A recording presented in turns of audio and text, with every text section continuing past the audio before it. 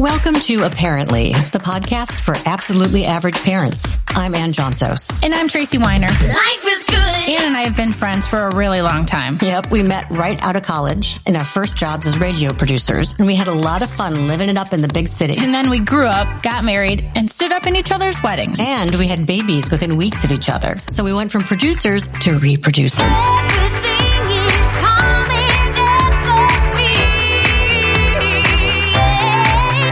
Life is good. Which brings us to this podcast. We want to talk about topics that interest us and you. And let's be honest, this year, there's no shortage of stuff to cover. We're average, not experts. So we'll tackle these topics with people who know what they're doing. Yeah, we'll get the experts. And I fully expect to embarrass myself along the way. Yeah, I'm pretty sure we already have. So welcome to Apparently. Life is good. So apparently the cost of gas or a pound of bacon isn't the only thing going up these days. Gas is like over $4 a gallon here in Chicago, and I was just at the store, and bacon, and it was $9 a pound. That's going to hit you hard. Not so much at my house, Tracy. At my sister's house, it'd be even more impactful because they love their bacon. But in all seriousness, something I heard on the radio in the car was even more mind-boggling. It was a business report, and it talked about the average cost of childcare is outpacing inflation and exceeds the cost of in-state tuition fees. In-state college tuition fees. It was so compelling that when I was driving, that when I got home, I Googled it, and I found a bunch of stories to corroborate what the newscaster was talking about, that the annual price of childcare is more than the annual cost of in-state tuition at a public four-year university. So for measure, basically the average public in-state tuition ranges from anywhere from $9,702 in the South to $13,878 in the Northeast. It's big money. Yeah. According to a new report from Childcare Aware, the growth in childcare prices has exceeded the annual rate of inflation. The average annual cost of daycare for infants in 2020 was just more than $12,300. That's up $1,000 from 2019. And a Bureau of Labor Statistics Consumer Price Index analysis shows since 1990, childcare costs have risen 214%. While the average family income has increased by only 143%. So, I mean, they're both going up, but childcare is far, far greater. And I don't remember, but did you take your kids to childcare or have a nanny? I remember using my mom or having a sitter here and there. But in fact, the price of childcare was actually the very reason that my husband and I decided that I was going to stay home. You know, you remember, Ann, when we were producers at the radio station, you're not making a lot of money. So we just decided to make the financial decision that I would stay home because the money I was going to make anywhere was going to go right to that. So it was a net zero. It was just stupid. I forgot. What did you do with the girls? So I was teaching at Northwestern, so I was able to stack my schedule and have classes on 2 days and then do the rest of my work from home. And first we asked my mom to help out, but do you remember when we did the episode on grandparents taking care of children? Yes. It didn't go well. It didn't go well for me. So we eventually used sort of a sitter service where I got to use the same young women who became kind of family members for us. And I'm still in touch with many of them, and they are now mothers. But ultimately, I broke even. You know, I made as much as I paid, but for me, it was worth it because I was on a career trajectory that needed to be sort of continued. Otherwise, I couldn't go back to it. Yeah, keep your foot in the door, so to speak. Yeah. Yes. I'm dealing with that now myself, but that's a whole different episode. Well, I just think it's kind of a vicious cycle, really, where childcare is expensive and it's hard work, and childcare professionals don't get paid nearly what they're worth. And we'll talk about that a little bit. But their role in society is really priceless because they make the world go round. They provide the service that allows parents to go to work. And yet families can only afford what they can afford. If they're making minimum wage somewhere, how do they afford to take their kids somewhere and have them looked after when they can't afford to pay it? So it's a vicious cycle, really. Yep. A new report from Wells Fargo shows a shortage of daycare workers has left nearly 500,000 families without childcare. Wow. Keeping many parents at home and hindering the labor market. So, you know who's hit the hardest, Trace? Yeah, I can guess. Women. Yep. Mothers. Moms. Yeah, there were 1.7 million fewer women in the workforce in September 2021 compared to September 2019. And you know what they're calling this? A she-cession. That's awesome. I mean, it's sad, but that's very clever.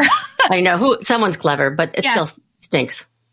So to talk about the rising cost of childcare and what the heck anyone can do about it, I did some research and came upon, we're going to talk to Dr. Lynette Fraga. She's the CEO of an organization called Childcare Aware, and she's a passionate practitioner, an advocate, and leader in the field of childcare. She has more than 25 years of experience as an educator, a program director, and executive leader working on behalf of kids and families. She has lots of doctorates and things underneath her name. I could go on and on. They're probably framed behind her desk, but we're very excited to have Dr. Fraga with us today. Thank you so much for joining us, Lynette.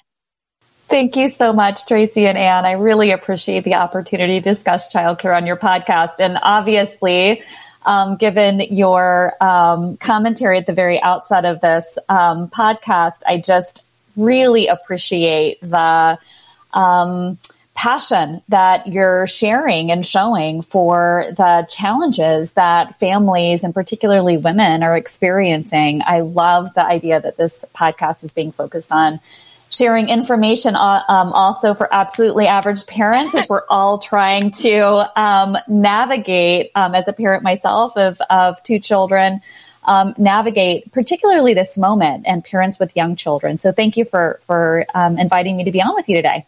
We're glad to have you. Can you tell us a little bit about your organization? Sure. So Childcare Aware of America is a national membership organization, and we work with state and local nonprofit organizations called child care resource and referral agencies. And we also work with other community partners. And the intention of these organizations are to ensure that families have access to quality, affordable childcare, each and every family. And we do that in several different ways. One is conducting research and collecting data on the state of childcare, and certainly advocating for childcare policies that improve the lives of children and families. And we do this at the local, state, and national level. We're wanting to ensure, again, that each and every child has access to quality, affordable care. So let's go straight to that. What does quality childcare look like, and what are the benefits we see when we have high quality programs? Yeah, that's such a great question. So when we talk about access to care, we always pair that with access and availability of quality care. The first and most important thing about quality care is the individual provider. That individual, that adult is so super important to quality care. So that's the early childhood workforce, right? These are mostly women and disproportionately women of color who are providing care to children during the most important time in a child's growth and development, which is the first few years of life. We know that from the science of early childhood. So the quality is often tied to the individual providing care and the environments. Is it safe? Is it healthy? Is it supportive? Is it nurturing? All of those things are critically important. And the impacts we also see through the science. So we see better outcome. Consistently, research demonstrates that children who attend high quality programs have increased graduation rates from high school. They have higher incomes, and they have better physical health. So this really is about whole child experience and whole family experience. So not only is early learning programs really helpful for the economy, we talk about that in the context of families being able to work, but we have to equally talk about the fact that this is good for children and their growth and development. And I know that's what parents want for their children. Yep, that's what everybody wants. So question, the last 2 years have been mind-blowing. What did the pandemic do to the childcare industry? Because as I was preparing for today, I was thinking about the childcare professionals and how, in the very beginning, when everything shut down, it impacted the childcare facilities that had to stay open for essential workers. And I found that interesting because just like with teachers and nurses, that category of professional, a childcare professional, seems like you didn't value it until you needed it, until it was critical for you to be able to go to work. And you're not really thinking about that on a daily basis, and a pandemic hits, and then you start to be like, oh, wow, they're irreplaceable. Like, they're so valuable. They're more or less essential workers, right? Yeah. Oh, absolutely. I mean, without a doubt. And I would say they're sheroes and heroes, right? I mean, at the end of the day, in order for, and we heard so many stories about this at the outset of the pandemic and through the first 2 years, as medical workers were trying to get to work, as emergency responders were trying to get to work, as grocery workers, and, when we talked about all of these essential workers who were caring for their children, that the early care and education workforce, right? And so they absolutely navigated during a time, by the way, where we knew nothing, almost nothing about the pandemic, but they put their lives on the line in wanting to ensure that they played a role in caring for their communities. And what happened to them, back to your question about sort of what happened to the workforce in those first months, as many as possible tried to keep their doors open. And for so many others, it was impossible for a lot of reasons, whether it was their own health challenges or perhaps there was vulnerabilities in their homes or in their family circles. So they couldn't. What we saw was 16,000 childcare programs permanently closed. Wow. 16,000. So if we think about prior to the pandemic, and I think this is super important to share, prior to the pandemic, the childcare system was already fractured and near shatter. Mm-hmm. And after the pandemic and through this pandemic, this last 2 years, we've really seen, unfortunately, the childcare system at a breaking point. A shell of what it was. A shell of what, I mean, and again, as we think about trying to improve on and envision the childcare system, we don't want to go back to what the childcare system looked like before, because in fact, those prices that we mentioned earlier were, that was true before the pandemic. The inaccessibility and affordability of childcare was true before the pandemic. And now we see thousands and thousands of childcare programs closing. We see the early childhood workforce, unfortunately, leaving the field because they often receive poverty level wages. Frankly, the average price of the average wage for an early care and education provider is between $11 and $12 an hour. You can go work at McDonald's. And that is unfortunately what is happening. We're seeing much of the workforce leaving early childhood because they can receive, and they're competing with corporations and companies that pay more, and they have to take care of their own families. What was very ironic and continues to be very ironic is that as we think about the essential workers and the time through the pandemic, and the fact that it literally took a pandemic for us to really raise up a focus on early care and education, to your point, Tracy, it's taken this moment where we really understand, oh, this is important, we need to pay attention. That it's really ironic that our early care and education workforce often themselves do not have healthcare benefits. And so we see this exacerbation of the challenges we saw before the pandemic. And then we see 16,000 childcare programs from 2019 to, 2021 close. This really creates a significant challenge for parents who are trying to get back to work. And to your point of earlier, women in the workforce who are trying to figure it out. And this is just really exacerbated challenges they already had before the pandemic. Lynette, back in 2020, Childcare Aware released a report called Picking Up the Pieces. It was right at the start of the pandemic. What big findings came from that report, and what action have you seen come out of it? Yeah. So Picking Up the Pieces was a report that we released a couple of years ago, to your point. And that report really revealed, I think, the necessity for us to focus on childcare. We saw, again, statistics that demonstrated a significant decrease in the availability and affordability of care, that we were pushing up against sort of beyond crisis moment, in that if we didn't do something quickly, we were going to really face a challenge for families who were not going to be able to access care. We saw the trending of decrease in childcare spaces available, both family childcare and center-based care. We most recently released another report last month called Demanding Change. And the Demanding Change report revealed the almost 10%, 9% decrease in childcare providers, the ongoing price of care challenge. So here's where we're at this, again, nexus. It would take more than 10% of household income for a married family to cover the price of childcare for one child. Wow. For a single parent, the price of childcare is 35% of that single parent's household income.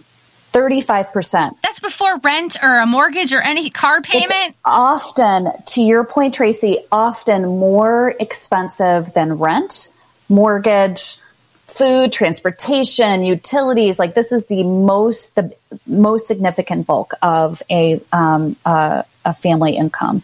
And the Department of Health and Human Services actually recommends that the price of childcare not exceed 7%. So for families all over the country, that is a real challenge. And for the past 2 years, the price of childcare has exceeded the annual inflation rate. So in 2020, this price exceeded annual inflation by nearly 4%. So as we look across our country and we think about the implications and impacts of the things that we pay for, childcare for parents is at the very top. And that is why this is so painful. Yeah, it's a significant nut of your monthly expenses, basically. So can you talk a little bit about before and after school care? You know, when we're talking about childcare, there are definitely kids under 5 that need care all day. But then once you hit school age, you know, parents don't work from 8:30 to 3. They work 9 to 5 or 8 to 6 or whatever. I know in our community where I live out in the suburbs of Chicago, it's a hot commodity to land before or after school care at the schools or through the Y and whatnot. They fill up really fast. What can families do? I mean, we're saying mind-boggling statistics and stuff, but at the end of the day, what can families do to create actionable change other than to just pound their fists on the table and say, enough's enough. Like, this sucks. What can we do? So Tracy, 2 parts to that question. I think the first is you raised a really good point. As we're talking about childcare, we're talking about from birth through school age, right? That when parents are cobbling care together, they may be cobbling care together for 3 children that span infancy, toddlerhood, preschool, and school age, right? And so, and for one child, they travel through that continuum. And so it's super important for us to think about both the early learning and the child development lens through a from birth through school age continuum.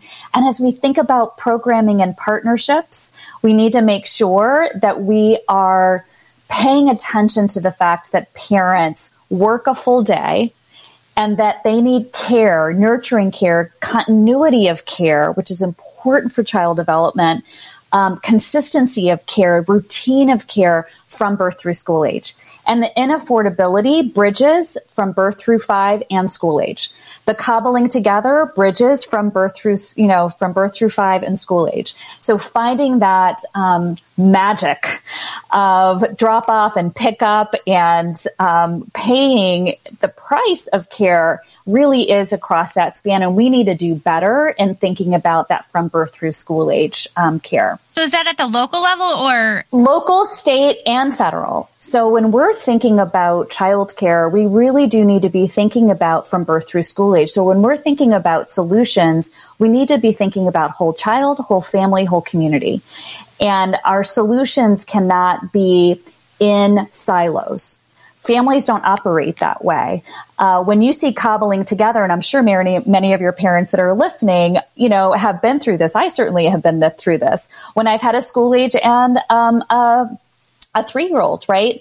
And so you're trying to figure out that their hours aren't the same, and how's transportation going to look, and all of those things are super painful. And then you add on to the fact that infant care can cost you $16,000 a year. That's more than in-state college tuition. So there's this exacerbation and challenge, notwithstanding the fact that there are a lot of childcare deserts out there, which means that there are a lot of places where probably many of your listeners are like, I can't find it. Like, I understand it's high cost, but I can't even find care for my child. I might be traveling 20 minutes in the opposite direction of my work in order to actually find care that I think is going to support my child. So it does need to be, Tracy, a local, state, and federal solution. And the most important part of the solution is investment. For way too long, we have thought about care and development for young children as a individual issue.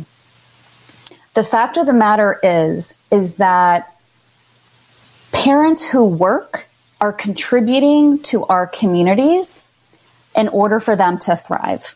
We need to start thinking about early care and education as a public good, which means investment.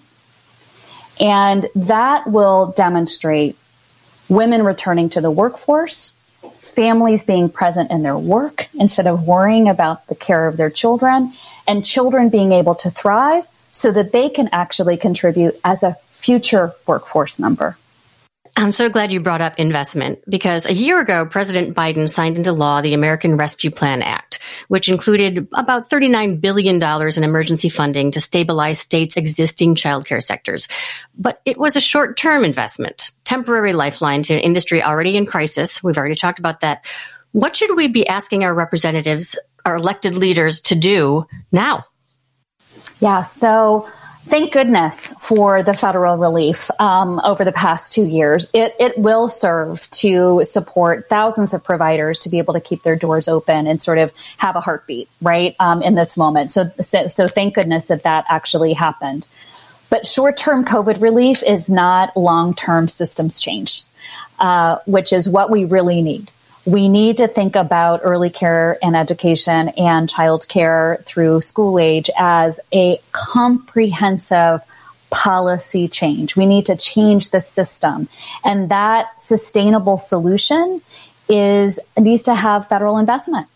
I think we're at a moment. We've got to sort of put our arms around the fact that if we're going to ensure that our child care providers have a living wage, if we're going to ensure they actually have the health and other benefits that they deserve as early care and education providers and teachers, if we're going to be able to support parents in actually accessing and finding quality early care and education programs, and if we're going to ensure that this is equitable, we need to have federal investment, long-term sustainable federal investment, and change the way we think about the ability for families to access this kind of care.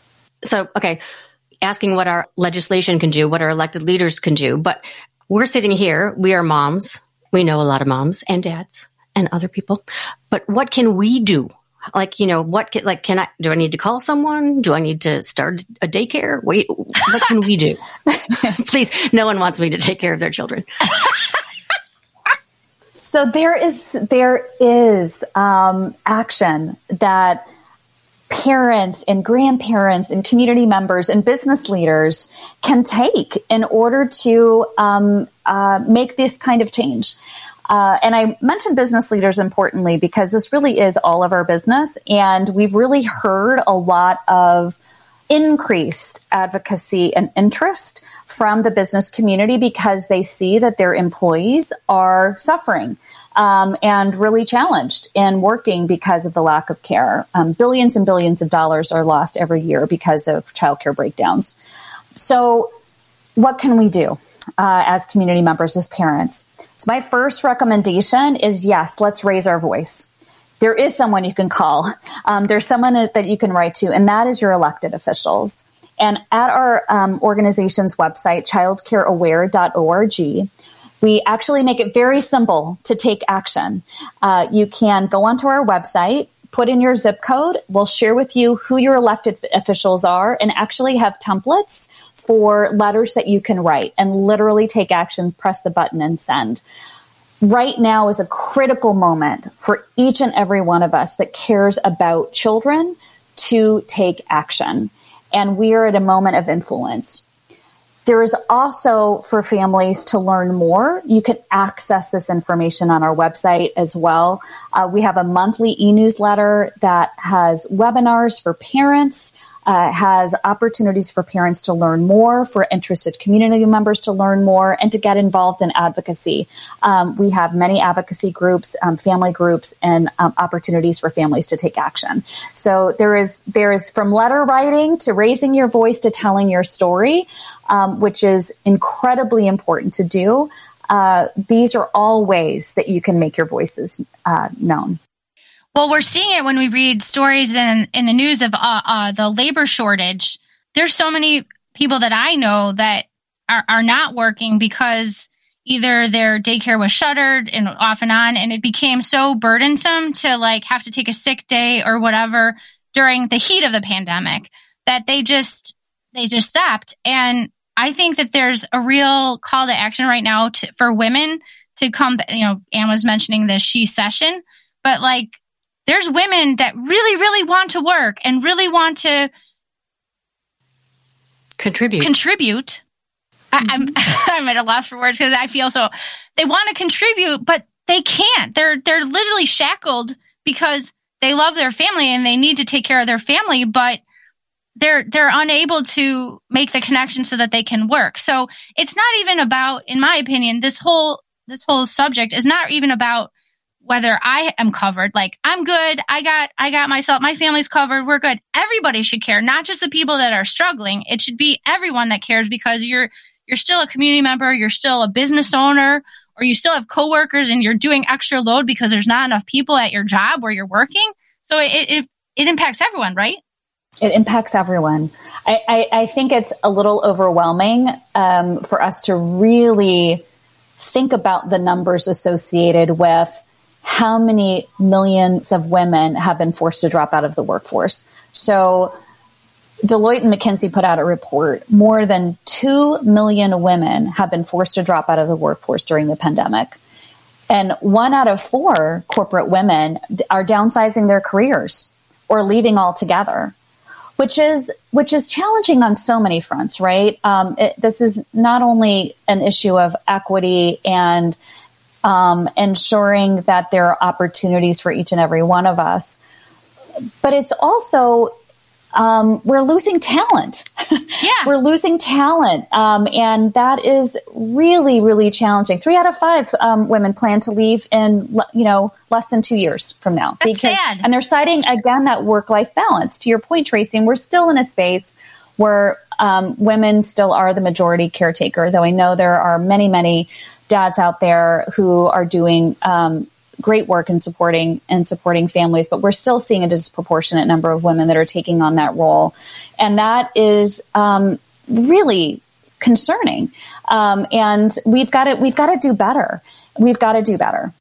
So, Lynette, as I mentioned earlier, the families that require childcare and early education may not have the income to support higher wages for childcare workers. And this reminds me, Tracy, of an episode we did on the documentary No Small Matter, which was about childcare. It was produced by our friend Greg. So how do we fix the problem about wages? How do we make it okay for people to choose this as a career, make it valuable to them because they are so valuable to us? Or if you raise their wages, isn't it going to cost more for a family? So if they earn more, then the price gets transferred over to the family. So it's kind of a double-edged sword, correct? I think the meta message here is that the price of childcare is being borne, and the burden of that care is the brunt of that is on parents and on providers. Like, they are the ones, the early care and education workforce provider who makes $12 an hour, and the parent who doesn't have, 35% of their income to spend on childcare every month, is bearing the brunt of the cost of quality care. We need to flip that script. We need to, again, change how we're thinking about early care and education. That education does not start at K through 12. We're not asking the question right now about the price of public education for a parent to bear, right? Should be a public good. Care and education, care begins from birth. Education begins from birth. And so when families need to access that early care and education, they should not be bearing the brunt of that cost, and nor should the early care and education providers. So who fills that gap? That is where we think about how do we envision and re-envision the child care system and early care and education system so that we see a sustainable federal investment and the honoring and respect of all that happens in the early years so that we're actually investing in that moment in time. That's very succinct. That's exactly it. The call to action. So this topic is really immense, and we could go on and sit over coffee forever and talk about it. And we might not have all the answers right now, but we need to continue talking about it. Do you have any last takeaways for the audience? You know, we hit on the wages. We hit on that it's everyone's problem to solve or issue. Do you have any other last takeaways that you would want to kind of impart to everybody? One of the questions that we're also often asked is, what does quality care look like, but how do I find it? And who are my local and community partners to help me to think about the early care and education and child care equation?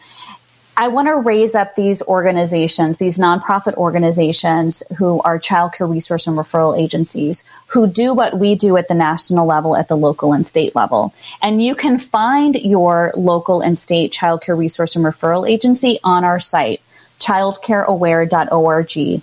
Put your location in there and your local and state organization will come up.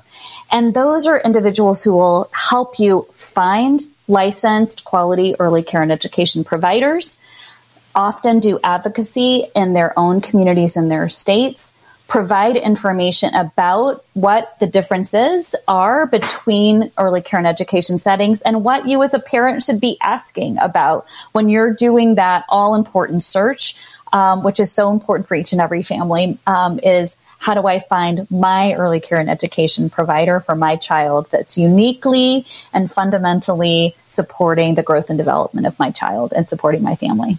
Awesome. That is childcareaware.org, correct? Yes, that's exactly right. Thank you so much, Dr. Lynette Fraga, Executive Director of Child Care Aware, for your expertise and your passion in this area. Yes. Keep fighting. Thank you so much for having me. So apparently, childcare affects more than families. It affects the economy and our future workforce, and maybe an early investment will lead to greater dividends. You know, Anne, I know one thing that hasn't gone up in price, and it doesn't even cost a thing. What? Telling your friends and family about our little podcast and asking them to share these episodes with their friends. I mean, the episodes are free, and they're filled with priceless information. So I think that would be really valuable. Is that a stretch? When I was little and I heard the word priceless, I thought it meant it was worth nothing. But but now I know it is worth something. We are worth something. Yes. So we would love for you to rate us or leave a review on iTunes or suggest things. Tell us what you want to hear about. Check us out on our Facebook page or Instagram and share our posts if you like them. That would be awesome. Remember, you can reach us via email at apparentlypodcast@gmail.com. This is a WGN Plus podcast, edited with help from our very own Ben Anderson. I'm Ann Johnsos. And I'm Tracy Weiner. Thanks for listening to Apparently.